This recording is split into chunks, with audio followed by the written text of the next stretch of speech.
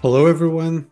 Welcome to our first episode of our podcast, Real AI Now, brought to you by Two Impulse. This is the first episode of 2024.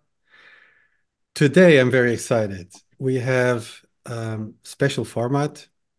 The topic today is the very hot topic, large language models. We have with us Marc Giombetti, who is also one of our podcast hosts.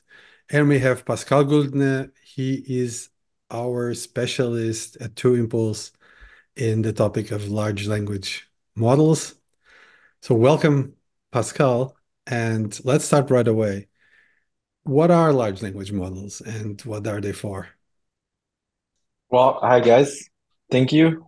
Um, it's very nice to be here. And yeah, to answer your question right away, basically they're very big neural nets that model uh, word distributions or according to the linguistic regularities that we have in our languages.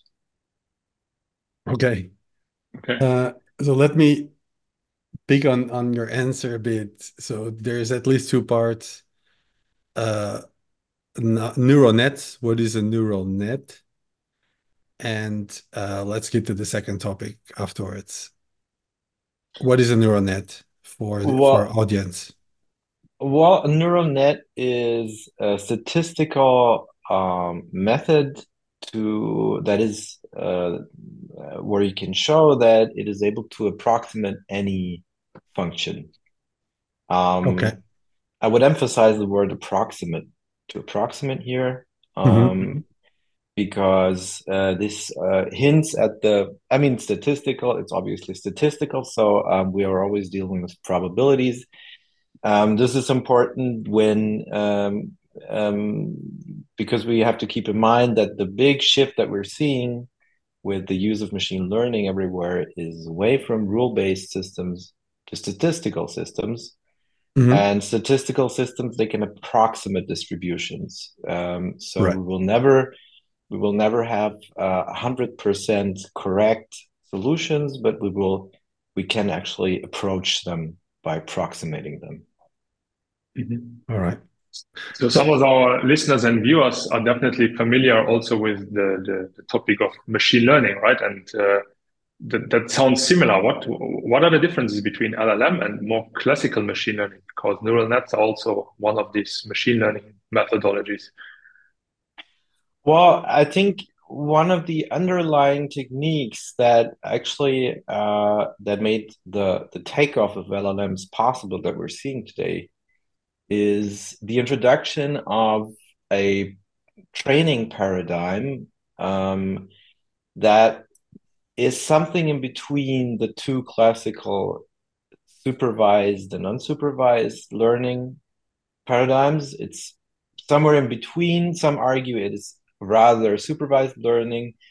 We call it semi-supervised learning, or self-supervised learning, and Hmm. in essence, it means that we can leverage uh, unannotated data that has not been processed and labeled by humans, but instead we can just pick up that data in its raw form, essentially, and mhm, this allows us to do this in very, very large quantities.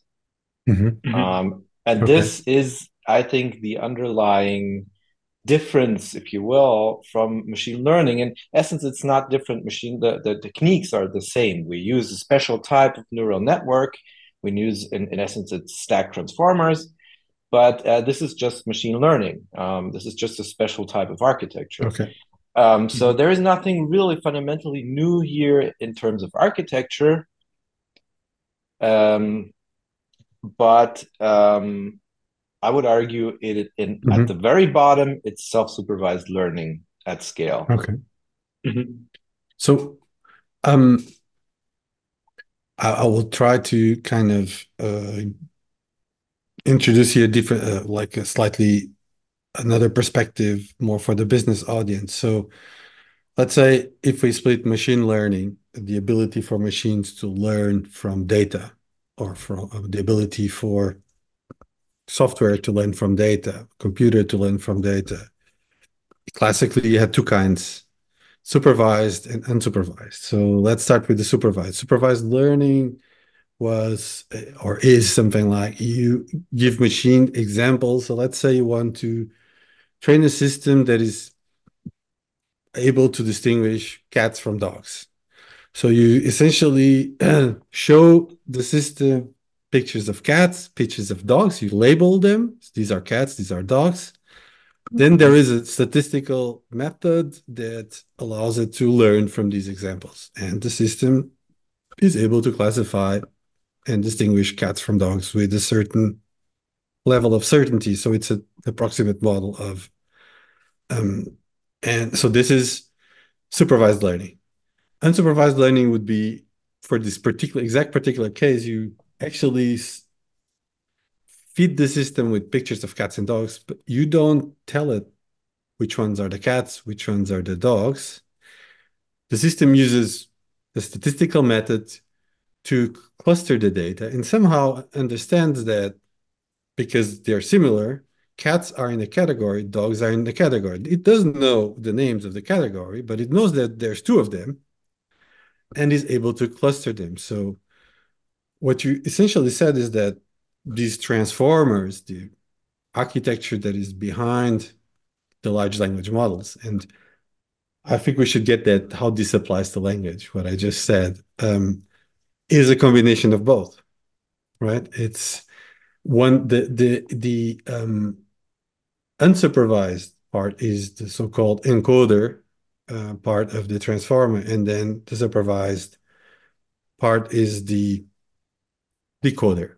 It's not very accurate, but it's simply put, it's something like this. So a transformer is a combination of the two methods, and this is what you are calling and what the community in the scientific community calls it semi-supervised learning. Is this a more or less correct Well, description?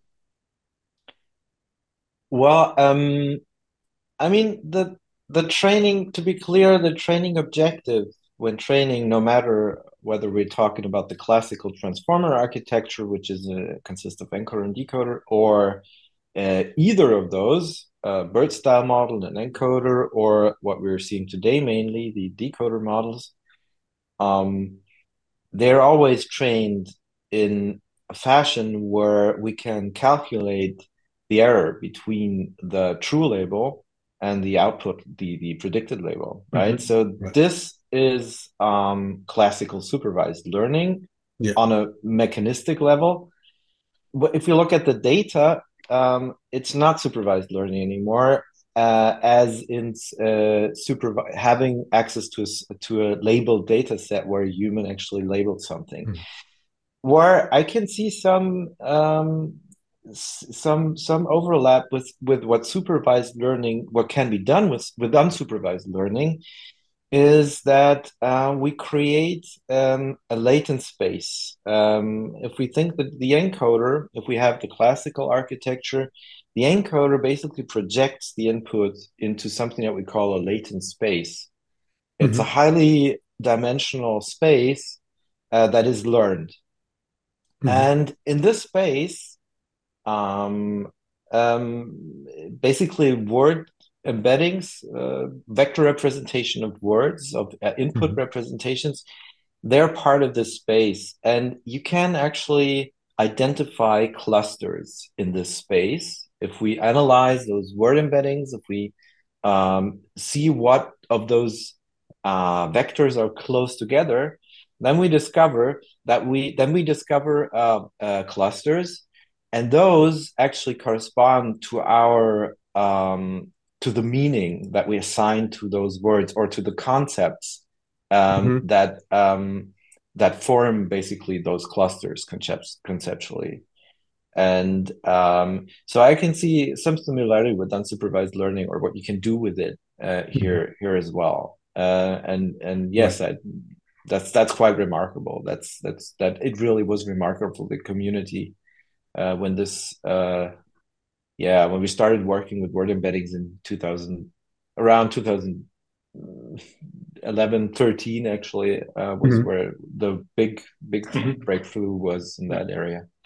What So what for was the the Go ahead, Marc. sorry, Paulo. No, so for the larger, let's say the larger audience, the larger public, probably the let's say the birth of ChatGPT was the moment they heard from large language models from the first time. This was really the application where people understood, well, there is this thing like generative AI, and it's very powerful and gives interesting results.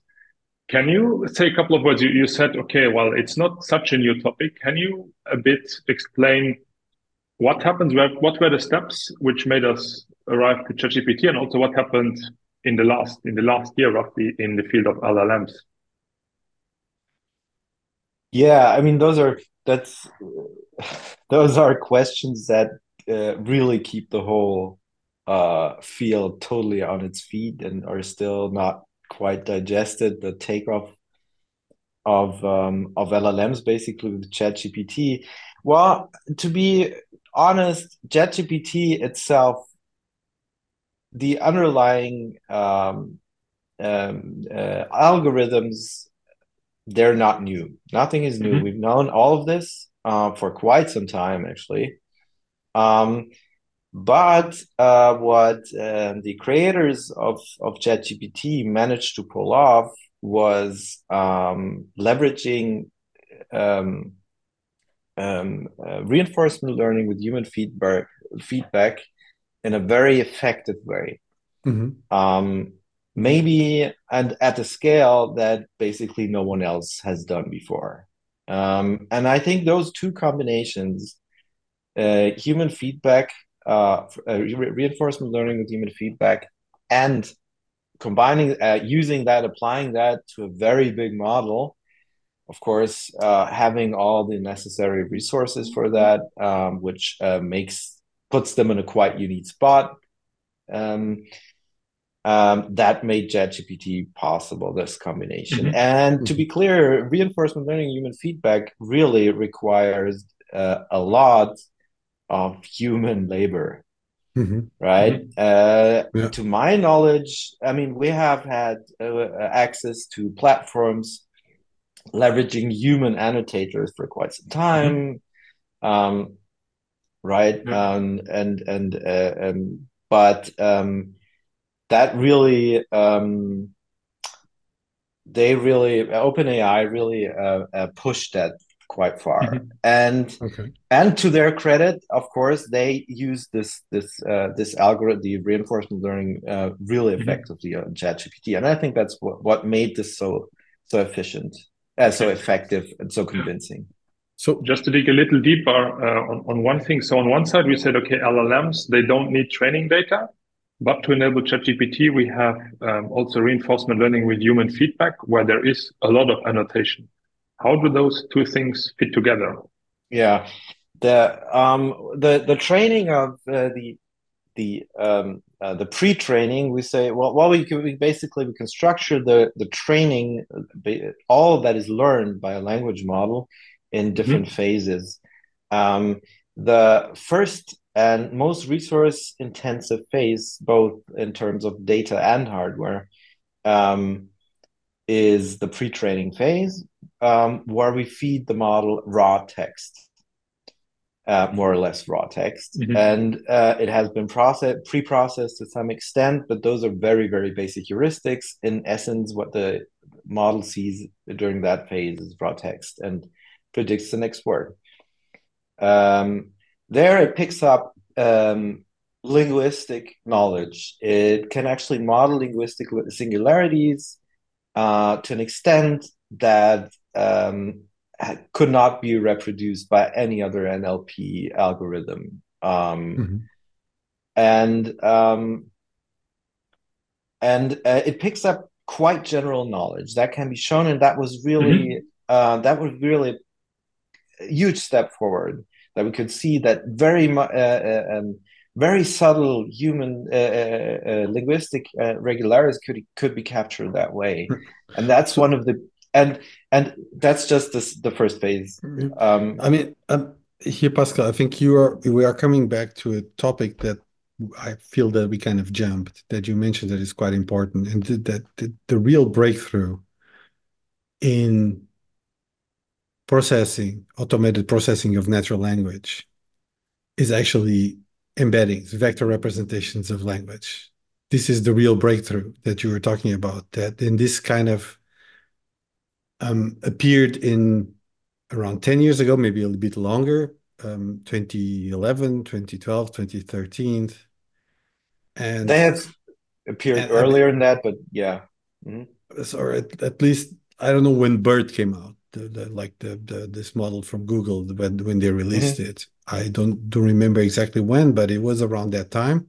1819. Bert was 1919, actually. Okay, 19. Okay, later then. But the precursors of BERT, these like there was this word to vec model when Mhm. yeah, that was Mhm. sort of a precursor of one of the first embeddings, large embeddings model that came out. And this is I'm mentioning this because natural language processing has been around for some time, Mhm. and there was a lot of work done in so-called feature engineering using, let's say, using features of the grammar of and using the parts of speech, kind of you would analyze text and make representations of text based on features, and these features were kind of the structure, and that changed. It became purely statistical,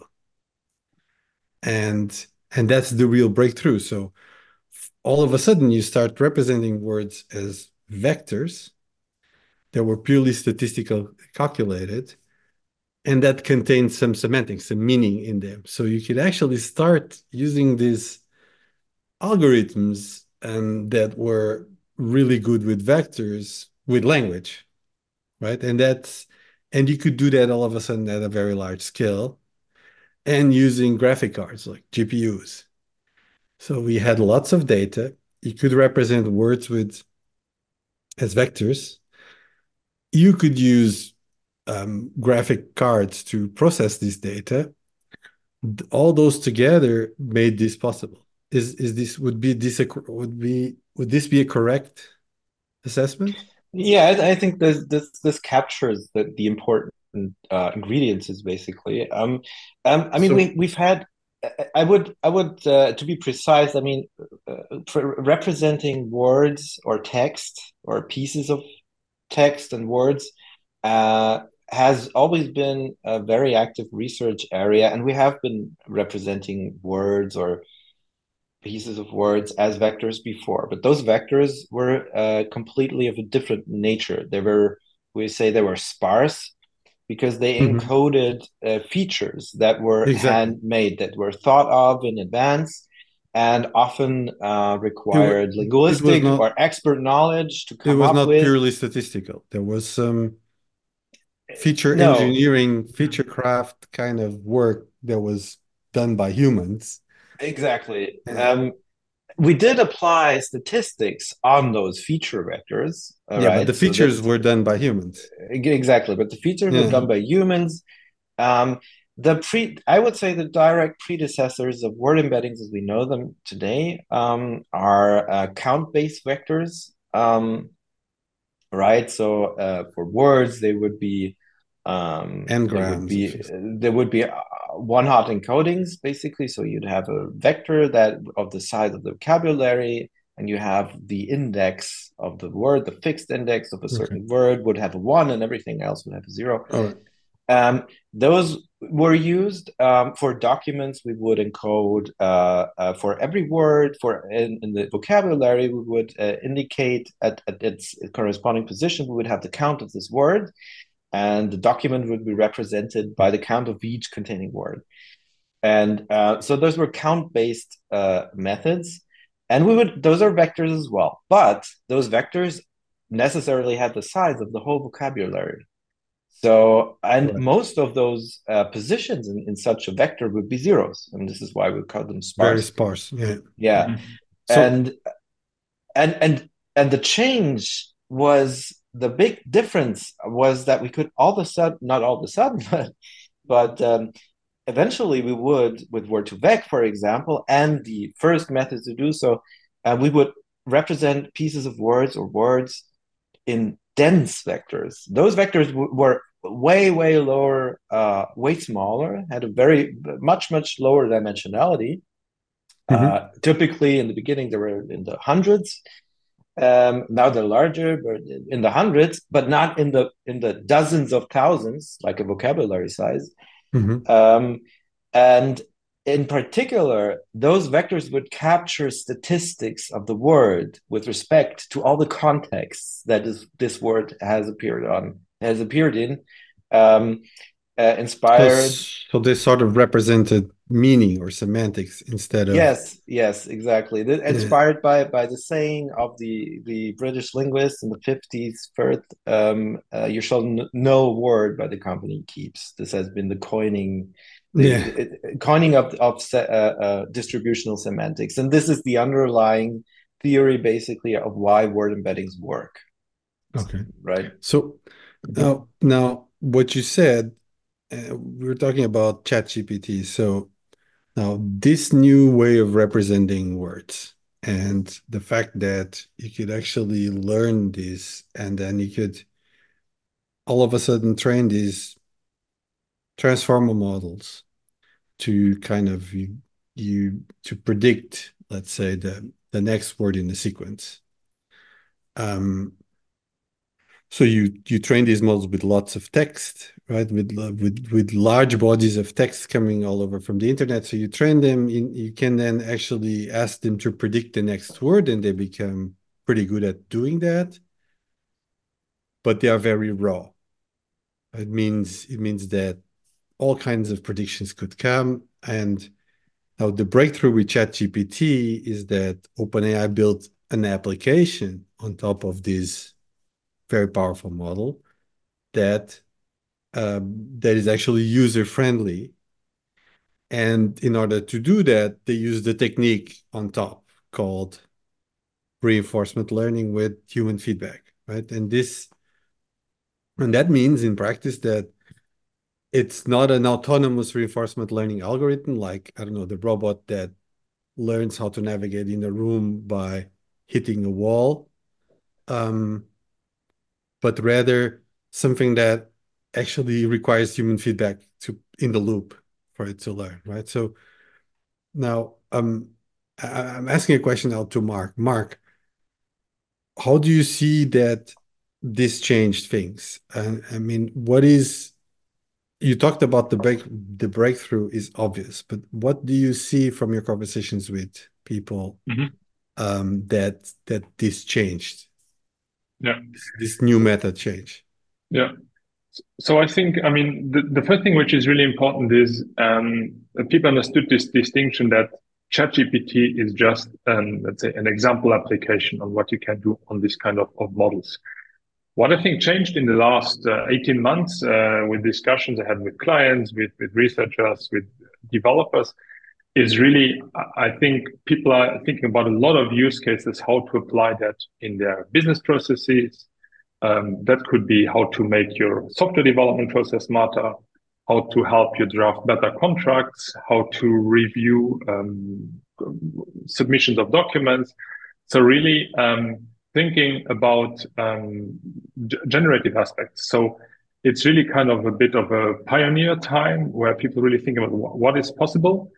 And I think now we're getting into the phase where it's also about applying these to particular use cases, right? So everybody tried out this chat GPT on the website, but now it's really how can I make use of that within my context of Is work? isn't it And with so it, that isn't it so that at least what I've been witnessing sort of is Mhm. that, let's say, before ChatGPT, after ChatGPT, to do natural language processing was a task that, well, you actually needed a data scientist to do that, or at least an Mm. NLP engineer to do that. Now, with this kind of technology, is it not so that now you can give this task to a developer and all of a sudden you have a developer who is not necessarily trained in natural language processing or machine learning using this kind of technology successfully? I mean, yes, absolutely. So this is exactly one of the points which make LLMs so charming, right? So I give an example. So if before, let's say, GPT models, you wanted to extract information from documents, let's, for instance, assume in an insurance contract Yeah. or concept you wanted to extract, I don't know, the date of loss and where that loss happened, and maybe the person who was involved. And imagine you would have had these documents in various languages, so like in English, in Spanish, in French, German, etc. You would have to sit down and do one extraction model per language, right? And really think, okay, how do these words reflect? What is, Hmm.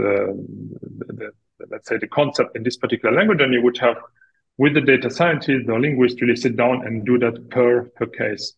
Now, I think with the right prompting, which is let's say, the technical term for what you send to these models, right, as a request, you can do that in one go. So you can not only just extract that information by saying, okay, you are an expert in that field. Now, please go and extract these particular informations from the document. But Hmm. if your model has been, let's say, trained on various languages and know that a claim is a Schaden in German and a sinistre in French, you can do that in one go with your model. And a developer is able to write that prompt. And to make it even more charming, you can tell the model, and now please give me back the result in a JSON format, which I can immediately process in my application, parse it. So machine can easily, it's a machine readable answer, and then you just process it and continue your workflow. And I think that is Okay. really So, something which changed. so in other words, it's kind of democratizing the access to this kind of the technology. And so trying to summarize what you said, let's say you want to extract information from a document, like I don't know, address, name, address, telephone Mm-hmm. number, and some date of loss in an insurance Sure. claim. Yeah. Now, before you actually had to sit down and train a specific model to do that. And we feed it with a lot of examples. And then if you had Exactly. enough and good data, you could train a model that could do that successfully, or at least with a high level of Yeah. accuracy. Now you can do that without training, at least without this kind of Anything. investment. You can use the techniques. Yeah. You can use the pre-trained large language model Mm-hmm. to do that job much Yeah. easier. Is that Yeah. what you're saying? Exactly. So that's what I'm saying. So basically, you don't need to train that for the particular documents you Mhm. have. Very often, you also don't have that many documents available, so that a training even makes sense from, let's say, statistical means. So now you don't have to have many documents. Actually, you don't have to have any documents at all, let's say, Mhm. in the first step. And I think that's a really big advantage, particularly Mhm. if your business has very, I don't know, niche kind of documents or a lot of kind of like document classes. All your documents kind of all look different, but kind of contain the same information. In the Mhm. past, that would have been, let's say, tricky, troublesome to do. You would have to spend a lot of time in, let's say, engineering the categories, etc. Now you can cover a lot of these cases just by the right prompting and the disambiguation, which is basically happening in the model. So that democratizing, yes. So it's making this much more easier to build natural language applications for a broader audience of developers without particular linguistic skills, for instance. Okay. Yeah. I would So, say I yeah. would say this is true, but I would emphasize that the democratization or the effective democratization really hinges on having access to those models. Mm-hmm. Um, and this is where quite where a lot of this of the future of how we're going to be using this technology will be decided on how open it's going to be carried out. How open is the Mm-hmm. how Mhm. are companies going to see it in their interest of training of doing investing into the training of those models, which is very Mm-hmm. very it's technically involved, and in particular, it's really demanding on the Yeah. resources. So, how much interest are companies, big companies that are in the spot to do that, going to have? Because this is really where it hinges on. If right now, the dynamics really look favorable. Mhm. I really think I'm expecting 24 to be the year of the open source models if 23 Okay. hasn't been already, Yeah. right? Yeah. Yeah. So we So are this, transitioning to a new topic, which I yeah. find very interesting. So, and I'd like us to stay a bit in this, right? Um, Options that companies, organizations have on the table today, and how do we think about this? I think this is quite important now, and bringing the aspect of your own data, right? So these models have general knowledge and well, the company, there's specific company knowledge and data. Now, so I see here two or three aspects. One is, should I go as a company for open source, or should I trust like vendors like Microsoft, OpenAI, um, Google, etc. Or so what are the advantages and disadvantages of both? And then when I want to actually use my data, what are my options? What should I do? Because there's more than one option. Or can we start from that? Should I go Mhm. for open source or should I go? Pascal, you already hinted on open source, but aren't, for example, the best models the ones from OpenAI? Why should I go for an open source model that is not as good? Mhm. Well, maybe I can pick on that one. So Yeah, the OpenAI models, right? They are great and they are very powerful, yeah, but you also have to do your considerations. So, for instance, privacy and data sovereignty, right? So in some regulated industries, it's not that easy to use these models, right? So that's kind of like the first evaluation. The second one, so basically, or maybe in a regulated industry, you are not allowed to use these models. You are not allowed to share any data. On the other side, is also like your own data. Do you have the possibility to enhance these models with your own data? And can you do that in your own data center or not, right? You mentioned in the beginning, it's like the biggest models or the best models, right? So these best models, they also come at a certain price. The question is, do you always need the Rolls Royce or the Ferrari, or is there maybe a better model, right, for the particular job you have at hand, right? And then there are also considerations like response times of these models, right? How quickly you get the results. So imagine you need immediate feedback in your development environment, right? Because you are coding and you want to have some autocomplete or a GitHub Copilot features, right? You need to have those results quickly in a couple of milliseconds, right? If you want to wait, sorry, if you have to wait for longer time, it's not worth it, right? So like your result comes in too late. So it's not just about the best model, the biggest model, but the right model for the right job. And I think with the emergence of a lot of open source models in different sizes, also there is more, let's say, different options now you can choose from. And this plays really into, let's say, also addressing these issues that you can do, let's say, choose the right model, also take care of privacy and data sovereignty constraints and control your own data. That's like maybe the very high level thing I do see. Right. I mean, I I think there are several dimensions to how people use very big models, state-of-the-art models like GPT-4, ChatGPT. I think one is being a convenience, which comes from having a very big, technically very capable company like OpenAI or Microsoft. Um, Another one is obviously comes from the maybe fascination of when people discover what it can do, right? That you can Mm. confront it with a very wide range of tasks, like that you can interact with it seamlessly, having coherent conversations about topics with very deep, where you can talk about things with with big depth. And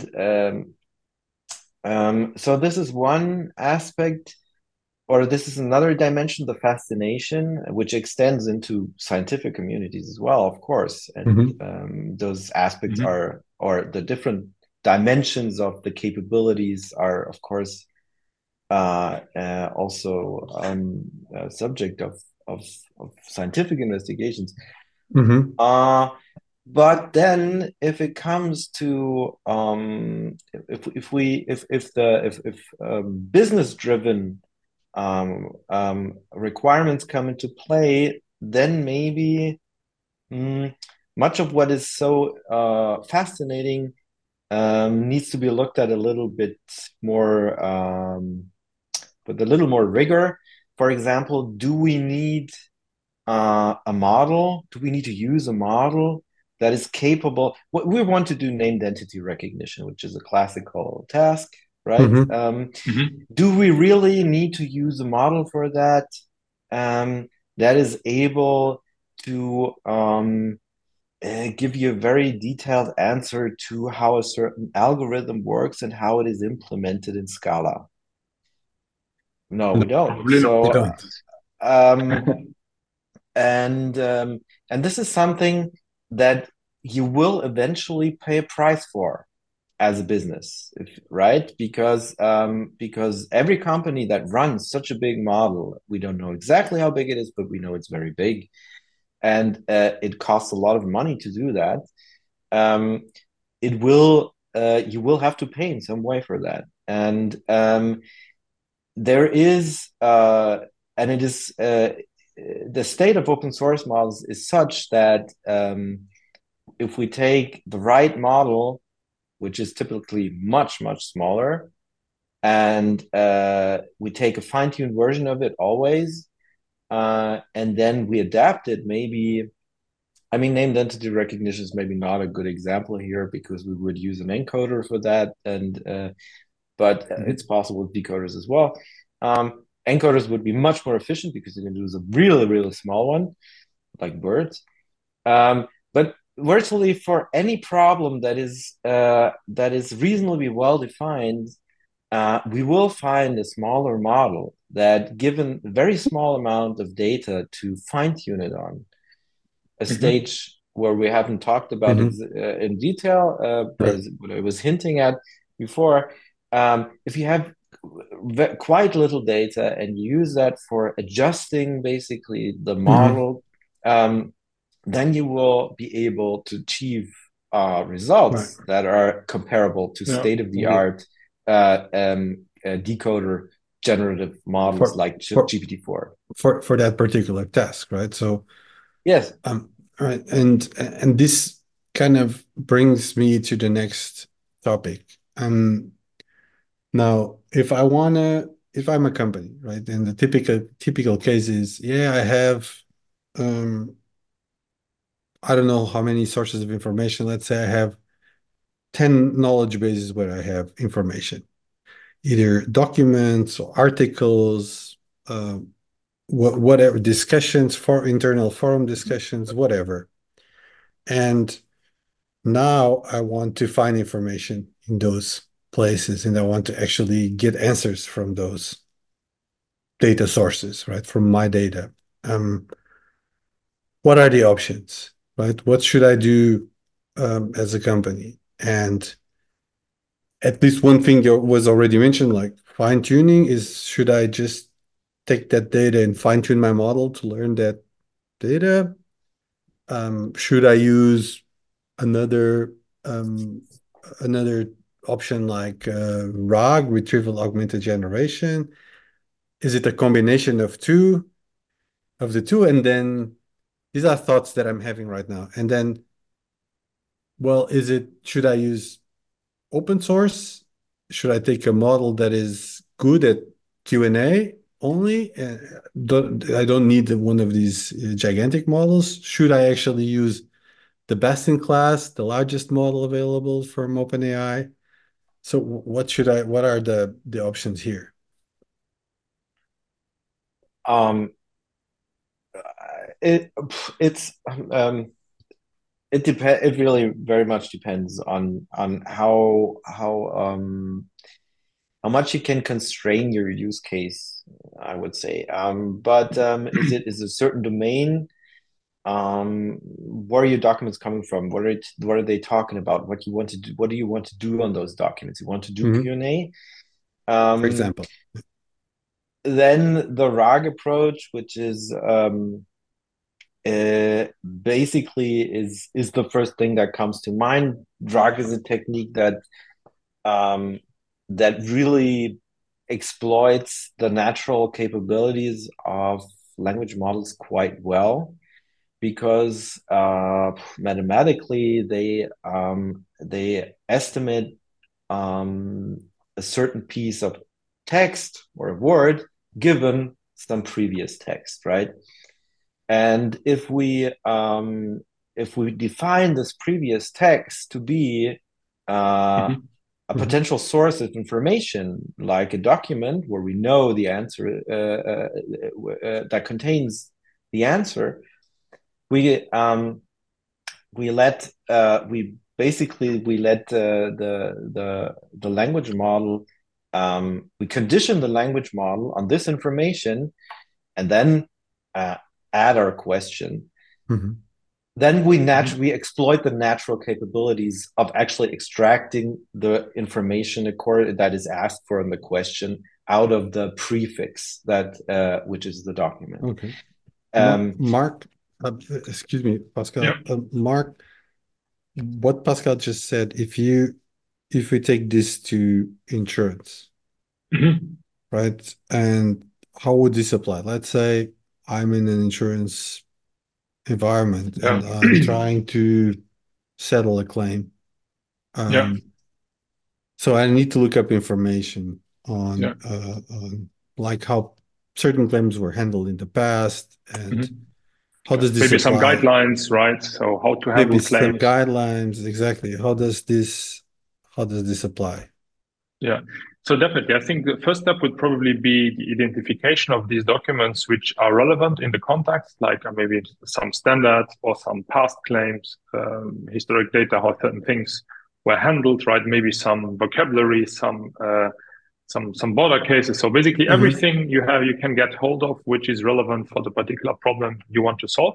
I think that would be an important starting point. Then exactly doing kind of like the let's say the storing these documents in so-called vector database, right? Which then, as the name says, retrieval augmented generation. So at retrieval is in layman's term being combined with the result from the LLM. Really provides then not just a generic answer Hmm. which comes out of the LLM based on the data that has been trained, but it's basically your LLM plus your own data, and it allows you to understand this context. What is the advantage of this also in practical terms? I think is that if you think of fine tuning a model, right, that comes with a Hmm. lot of effort. And every time your data changes, you have to redo that, right? In a fast paced environment, right, where there are new documents created daily or even, I don't know, even more, right? You need to change this data. Maybe some data becomes irrelevant, right? You want to remove or add some. And it's much, much easier to just Hmm. keep up to date your representations in a vector database than So, having to re-update your so, model. So it's so, also practically easier. so essentially what you're saying is that, well, you cannot get away from having a sort of vector representation of your data um, parallel to your model because keeping such a model up to date is not practical. But you can actually Exactly. keep a vector database up to date with daily or even hourly updates, Updates. Yeah. pretty much like a search engine or something like that. Correct. Yeah. And actually bringing the two together is a pretty good approach. Do you Yeah. agree with this, Pascal? Do you think that it is more practical. I can imagine that training, retraining, or even fine-tuning every day such a model would be probably very expensive and not practical.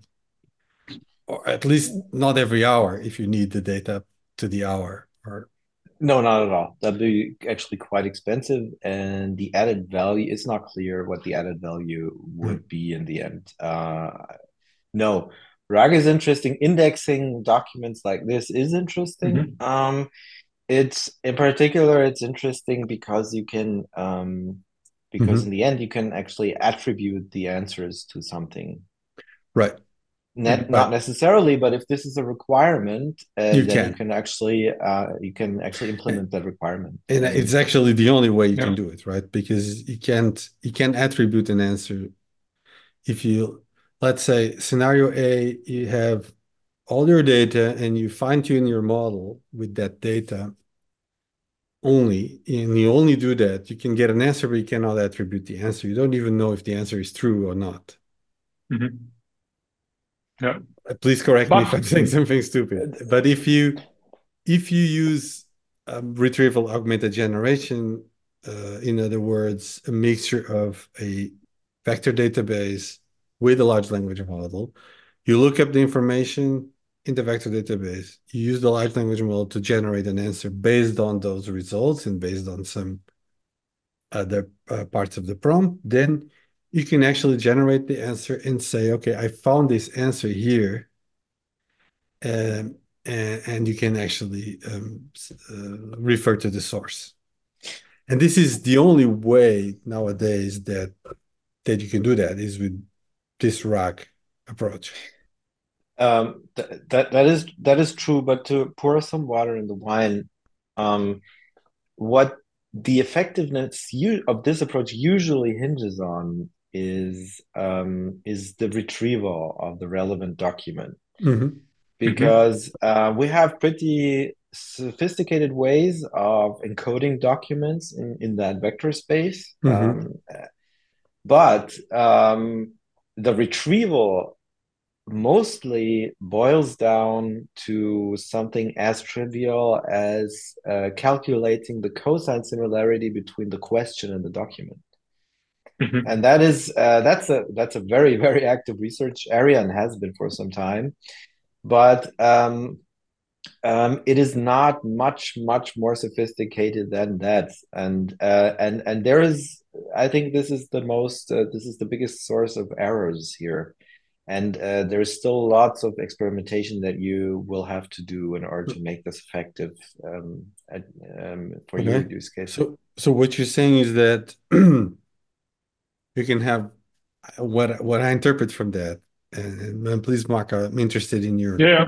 thoughts about this, but what I interpret from that is that you can have all the nice models you have. You can have the best large language model in the world. But if you don't do the retrieval part right, and so process the data correctly so that it's that and you don't have the good data, in the end the solution will not work because if the retrieval is not good, then the answer you'll get is also not good. Yeah. Yeah, I mean, absolutely. So this is, I mean, I was recently having a discussion also with the person we discussed about, okay, when can you really use practically these models at scale, right? And it always boils down to the question of, okay, what's the model's confidence in its output, right? So basically, how confident is the model that whatever it outputs is right? Now you can argue that, okay, it's always the question about what is the price of getting the answer wrong, right? So you can quantify that and then maybe you say, okay, well, in that case, I accept that there is a certain wrong answer in, I don't know, every 1,000 cases or every 100 cases.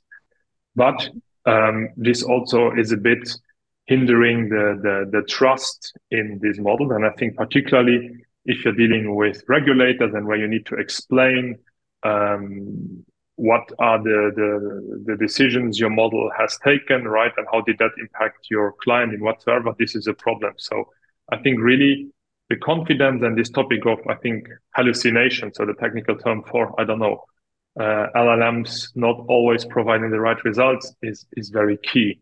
And I think this Mhm. is one, if not the So, area of interest research going so, on. That's a very interesting topic.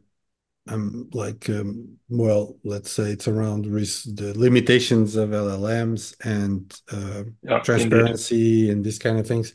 Before we move on to that, because I think we should move on to that, we should discuss that today. I have one more Mm, question about like let's say using the technology of large language models together with the data in your organization. And it's Mhm. around so we talked a lot about structured data, text, and knowledge bases and these kind of things. What about structured data? What about data that is in databases or numbers? Um, how realistic it is that I build a solution that actually gives me correct answers that are fact-based and where the answers are actually in the database and a traditional structured mm, database. yeah. Yeah, That's- that Mm, actually that is that basically points at an approach that was published just in the month after ChatGPT came out in December last Mhm, year by Timo Schick and colleagues from Meta. He's a former he's an alumni from the institute where I studied, which is why I looked at this closely, and this is actually one of the best works I've seen on this. They train a language model to use APIs, several mhm, APIs, um, and to decide itself. They train it to make the decision to use an API or not. okay. So this is basically an end-to-end approach, Mhm, and that's one of the most promising I've seen so far in this okay. area. I expect to people are concentrating a lot of RAG because it's really easy to do. You Mhm, can basically all the components you to do that you can just download and do something within 10 minutes. It's really straightforward. You don't need any to do any training. You have lots of pipelines ready for that. It's really trivial.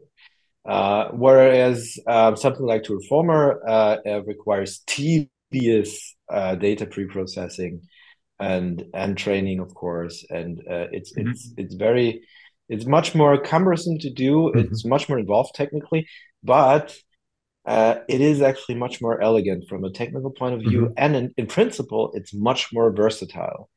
yeah. mhm, And so I'm still waiting for research to go farther mhm, down that road. I really hope it will, Mhm. because I thought this to be one of the most technically mhm. convincing approaches I've seen so far. Okay. Okay. So I want to build on what you're saying, Pascal, with maybe an example which a bit illustrates why web services are also very important in that case. So imagine, I don't know, you want to come up with the price, right? The price you say you are gonna sell that good or that service to the client, right? And you have a web service which basically does exactly that price calculation, and that may contain complex rules but needs simple input. So for instance, your LLM would do the reasoning and understand, okay, what are the particular elements about that client, which quantify what is it he or she wants to buy, and then feed that into that web service, which then let's say, returns the right price for that client in whatever constraints there are.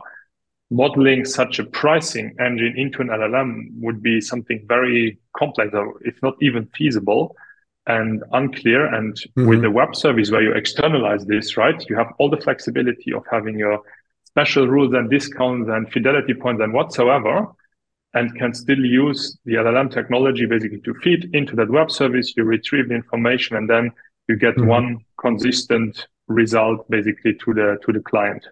So as an example, how that could look in mhm, practice. Yeah, I mean that is basically what current research, uh, or current research gives a lot of evidence that the approach um, of basically having breaking down your task in different capabilities and using LLMs where LLMs take the role of solving the linguistic problems, basically, mhm, if you Yeah. will, and doing all the deterministic stuff, the rule-based stuff in another external system. This is where actually research right now gives a lot of evidence that this is what it will take to actually implement some kind of reasoning, something Mm-hmm. that is a lot of talked about, and we see Mm-hmm. evidence piling up that LLMs do not reason. They cannot reason, and they cannot by design. Um, this is the stance most famously taken probably by Lecan at Meta, Mm-hmm. and really research is pointing in that direction very, very clearly. So what LLMs are good at is doing linguistic stuff like discovering relations between entities, extracting entities as well, or identifying entities. But what it is and but what it is not good at is doing deterministic stuff because it's not working deterministically. Right. That's by design. So, And if we can combine deterministic systems, calculators, it's a very bad calculator actually. LLMs, no matter what size, are Don't do very, that. very Yeah. bad calculators. And but those tasks, they have rules, and they're actually really easy to implement. This is what we've done with past few computing, years. right? With Yeah. classic Yes, computing, you don't need LLMs to do that. The trick here is to, well, you is shouldn't. to ask quite such a question to such a model that the model understands that it shouldn't try to answer it. It should try to get the answer somewhere else. And this is where the trick is, isn't it? I'm remembering of two things. One was like Lex Friedman podcast episode with Steve Wolfram, where we was Oh talking yeah. about where we was talking about translating natural language queries, natural language sentences to some Wolfram language that they use, and that language is a sort of intermediate language between the two. That's what they were working on actually. So they do that now, but they were approaching the idea of using a large language model actually to do that translation from natural language to Wolfram language, I believe it's called. That was one thing, that one approach that is different from what you mentioned, but it's what they say that they're trying. And then another one was from our last episode, our last podcast episode. It was about business intelligence and LLMs um, with Tobias Zwingman, and he mentioned an approach around, and this was just exploratory conversation around, well, making classic BI systems more LLM friendly, Hmm. meaning that instead of trying to, well, plainly translate a natural language query into a SQL query that makes queries on a complex system, no, creating actual views of the data that are more LLM friendly, where the columns have really explicit names, so that will be much easier for an LLM to translate a natural language query to a database query if the columns are sort of self-explanatory, or if you have good metadata explaining what the columns are. Um, so these are approaches that I heard, but this is very exciting because there's no one good approach to this, and I guess that calling an API would be something similar. You also need to kind of train the LLM to be able to call an API. You need to document the API properly so that the LLM knows how to build Hmm. query to a certain API Yeah. And when? and when, and that's the other. Yeah, so, but let's move on to the topic, something that you mentioned already. And my question to both of you is, you can decide who goes first, is the topic of responsible AI. For example, if you need transparency in an answer, if you need, for instance, to understand how how the model came up with an answer. Can you use an LLM to do that, or is it we are not there yet? You want to start? Should I? You go first. Okay, so with this, I must say I'm quite pessimistic. Okay. I there will be advancements, and there have been already in how LLMs can be explained, or in explainable AI applied to LLMs. Mm-hmm. But I doubt, or what I saw, what I'm seeing is that we're very, very far from Mm-hmm. actually having useful methods for LLMs of the scale that we're seeing today, that we're using, like in the billion parameter domain, billion to hundreds of billion parameters domain, right? Mm-hmm. Um, the like existing established and well understood Mm-hmm. techniques like shapely values, you cannot just apply them to LLMs. It's too costly, So and it's it's a difficult problem in general, right? So if you use a neural network and you want to get the result to be explained, how did the network infer this value? It's not easy at all, right? There are some black box approaches that you can try. Hmm. Um, but then if you look inside and try to understand, oh, okay, how did it come up with the answer? It's yeah. really not an easy answer. And if you expand that to a billion parameters network, it's essentially impossible. At least not. Yeah. I mean, it's also much. Yeah. Yeah, Sorry. I think it's also much easier to give an explainability for instance, a categorical value, right, than for giving the explanation of the full reasoning of an LLM. So that's really like the complexity and also dimensionality of the problem.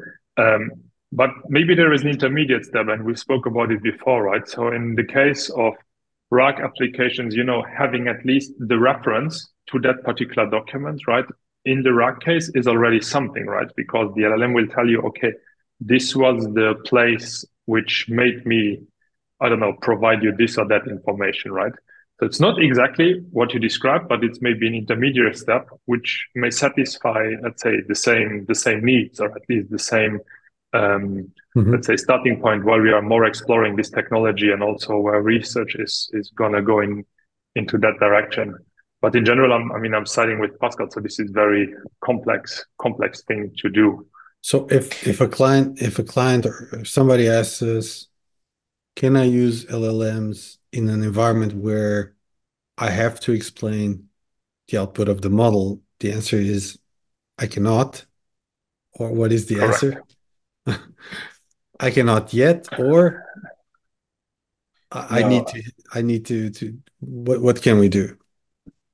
no, I would really go for no, we cannot, and we will not for a foreseeable Okay. future, if at all. Mhm. And I'm Right. actually pessimistic that we can do this at all. It's With LLMs, right? yeah, with LLMs. I see the question for or the urgency for explainability in LLMs originates, I think, a lot from people wanting to use, or the temptation to use LLMs in environments where you just shouldn't use them.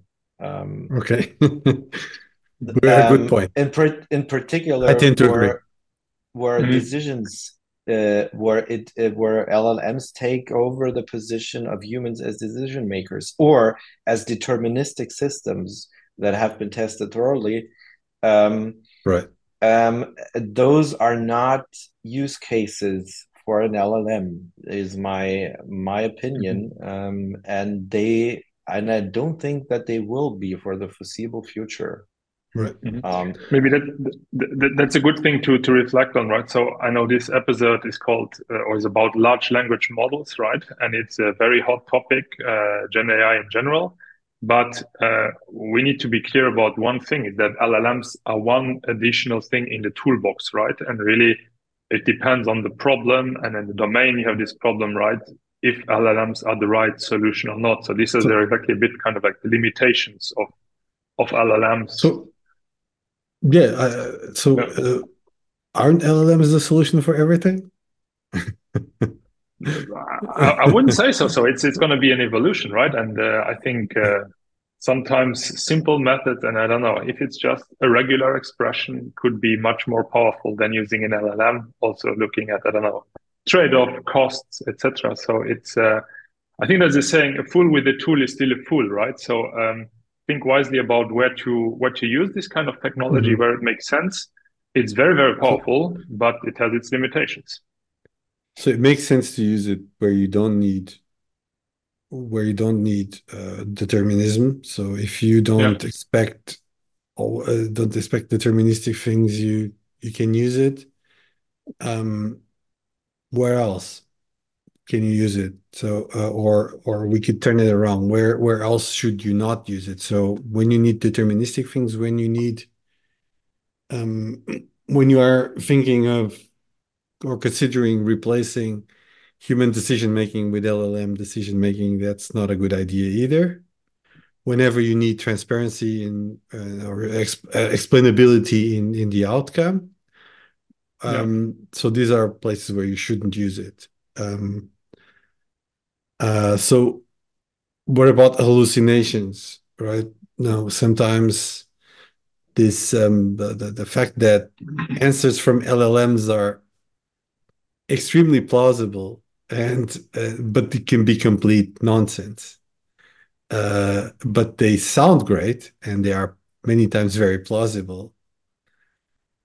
What is what so what is it that we need to think about when we know that LMs hallucinate, can be manipulated into hallucinating, Mhm.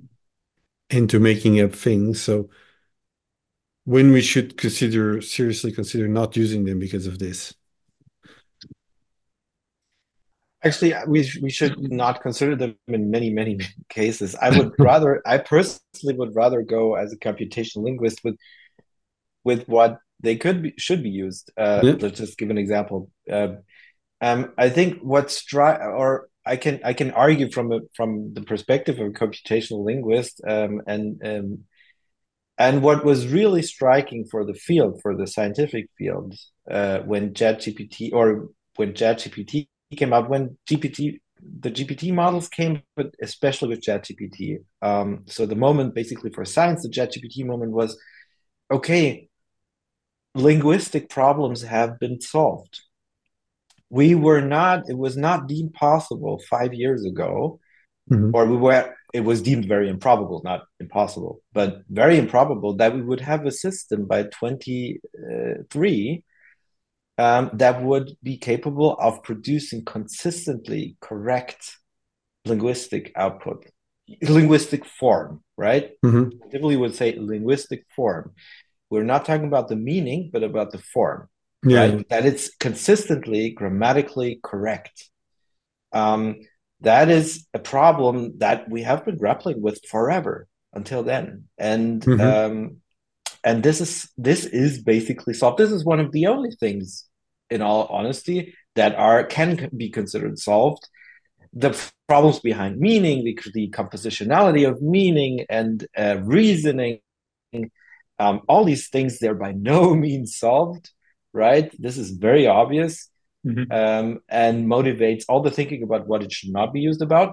But the linguistic capabilities that extend across multiple languages, you can train one model with data sets in different languages and this results in a multilingual model. This is really fascinating, That's really and big. Yeah.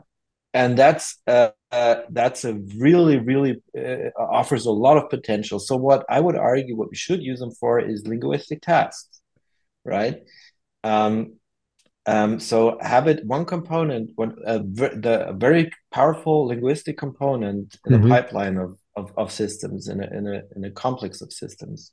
Mhm. Um, have it process language and have it output language, but don't confuse it for a reasoning system. All right. So we are getting close to the end of our episode. Question to Mark. Mark, what do you see in terms of given what we said today and in your area of most where you have the most experience, for example, in Mhm. insurance, um, where do you see the impact in the next 6 months of this kind of technology? Yeah. So I see definitely now that people are basically applying it, right? I think if I would recommend one thing is really the reflection on what's the right model for the task you want to do, right? So looking at insurance, it completely differs if you want to facilitate contract writing or, I don't know, using complex underwriting standards to come up with a certain, I don't know, decision, or if you want to do claims handling. So for this, choose the right LLMs, right? So I believe it will continue the emergence of more open source models. I think embracing open source is probably the way to go because there's Hmm. just so much evolution in that. And it Hmm. has the very nice thing that you can also do it in your data center, maybe in your on your mobile end devices. So maybe that's not for the next 6 months, but there is a bit where the future is going to. Do you I see think it's yeah, do you see it's fine tuning? How much fine tuning will there be, for example, in insurance? Do you think there's going to be a lot of insurance fine-tuned models, or is I see it maybe as a multi-layered approach. So maybe you start with your base model, which is not fine-tuned, but then you can think about an industry specific, a generic Mhm. insurance model or reinsurance model with knowledge out of that industry. So maybe there the training would be, I don't know, books about that domain, right? Or let's say general public information. Mhm. And then the next layer is your RAG application. So, right, enhancing it with your particular documents from your company, which are specific to your particular case. And that Mhm. is then basically enhancing it. So it's like multi-layered. And I see emergence of that. The question is, will there be, I don't know, these models in the open source space, or will there commercial models emerging for, let's say, industry specifics? I think that has to be seen, but it's definitely one way to, I don't know, make Mhm. use of general public information, but with industry focus and still making use of your documents. So, and I think many companies are starting to reflect about this and how to make use of that within their processes. And I think that's the right way to go and make use of this powerful tech. Mhm. Pascal, what do you see happening in the next 6 months? Do you also think that we'll have um like industry specific fine-tuned models, or more or task oriented, more language, more industry specific, and what else do you think is going to happen? Yeah, I really think that the RAG approach is one of the best, one of the most robust ways to go, actually. Hmm. Um, but I at the same time I expect a fine tuning to become cheaper and cheaper. We already Yeah. saw an enormous progress in the last year, Hmm. especially with with quantization, basically making them smaller, making them very efficiently in a very efficient way. Being able to run billion parameter models on your laptop, Hmm. but also fine tuning techniques that have been around for a while, like LoRa, really have taken off, are integrated in common libraries that are used everywhere. So all of this has become really easy now, and I expect it to become easier even more. And in particular, I expect models to become smaller and smaller. Right now, basically the smallest, the most common from the most common model families, the smallest is 7 billion parameters. I expect models to become smaller, Hmm. and I expect them to become more specialized. Mhm. Because this is really end to leverage Hmm. pre-training, distill, compress, and then fine tune, specialize, which will enable having stuff run on your local working machine or even on your smartphone. Phone. I really expect that to be taking off. And this is the next 6 months. You think that this is the time scale? at the given speed, yeah. The next, well, everything of this is I don't know. It will continuously happen. It will just the development will not stop right now. With the smaller models, I would totally change my judgment for the bigger models. Actually, I mean, this might be a hot take, but um, I I I do not foresee such a bright future for those huge models that are used right now Mhm. because they're so resource intensive. Too expensive. This will become harder and harder to justify and to build business models around. This is a very hot Mhm. take. I know, I'm aware of that, Yeah. um, but this would be my guess. Mhm. Yeah.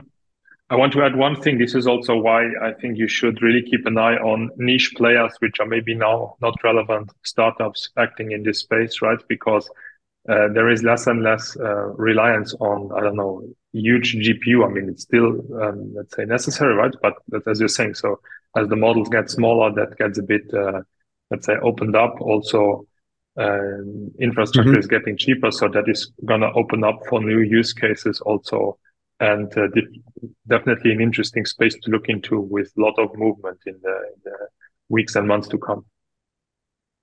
So, like companies that, so when you talk about niche players, you're talking about companies that focus on serving customers that have some niche needs, like data privacy and this kind of things. Exactly, data privacy, security, encryption of models. So I recently read about homomorphic encryption also in use cases around LLMs. So there's going to be an emergence of, Mhm. let's say, more niche, more specialized kind of LLMs for particular needs in particular industries. Now that basically, say, the first layer has been Mhm. done, there's a stable foundation. Now there's going to be more specialization, and that's what I meant. Yeah. All right. Um, so we are just getting to the end of our episode.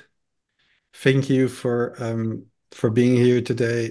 Thank you, Pascal, for joining us today. Um, Pleasure. was a great conversation. I think we could continue for hours. Uh, but unfortunately, we don't have unlimited time. Uh, so thank you for watching. If you are watching us on YouTube, please give us a like and subscribe our YouTube channel. You can also listen to this episode on Apple Podcasts, Google Podcasts, and Spotify. So I hope you enjoyed the conversation today, and I hope to see you again next time. Thank you, everyone. This was fun. Thank you. It was a pleasure.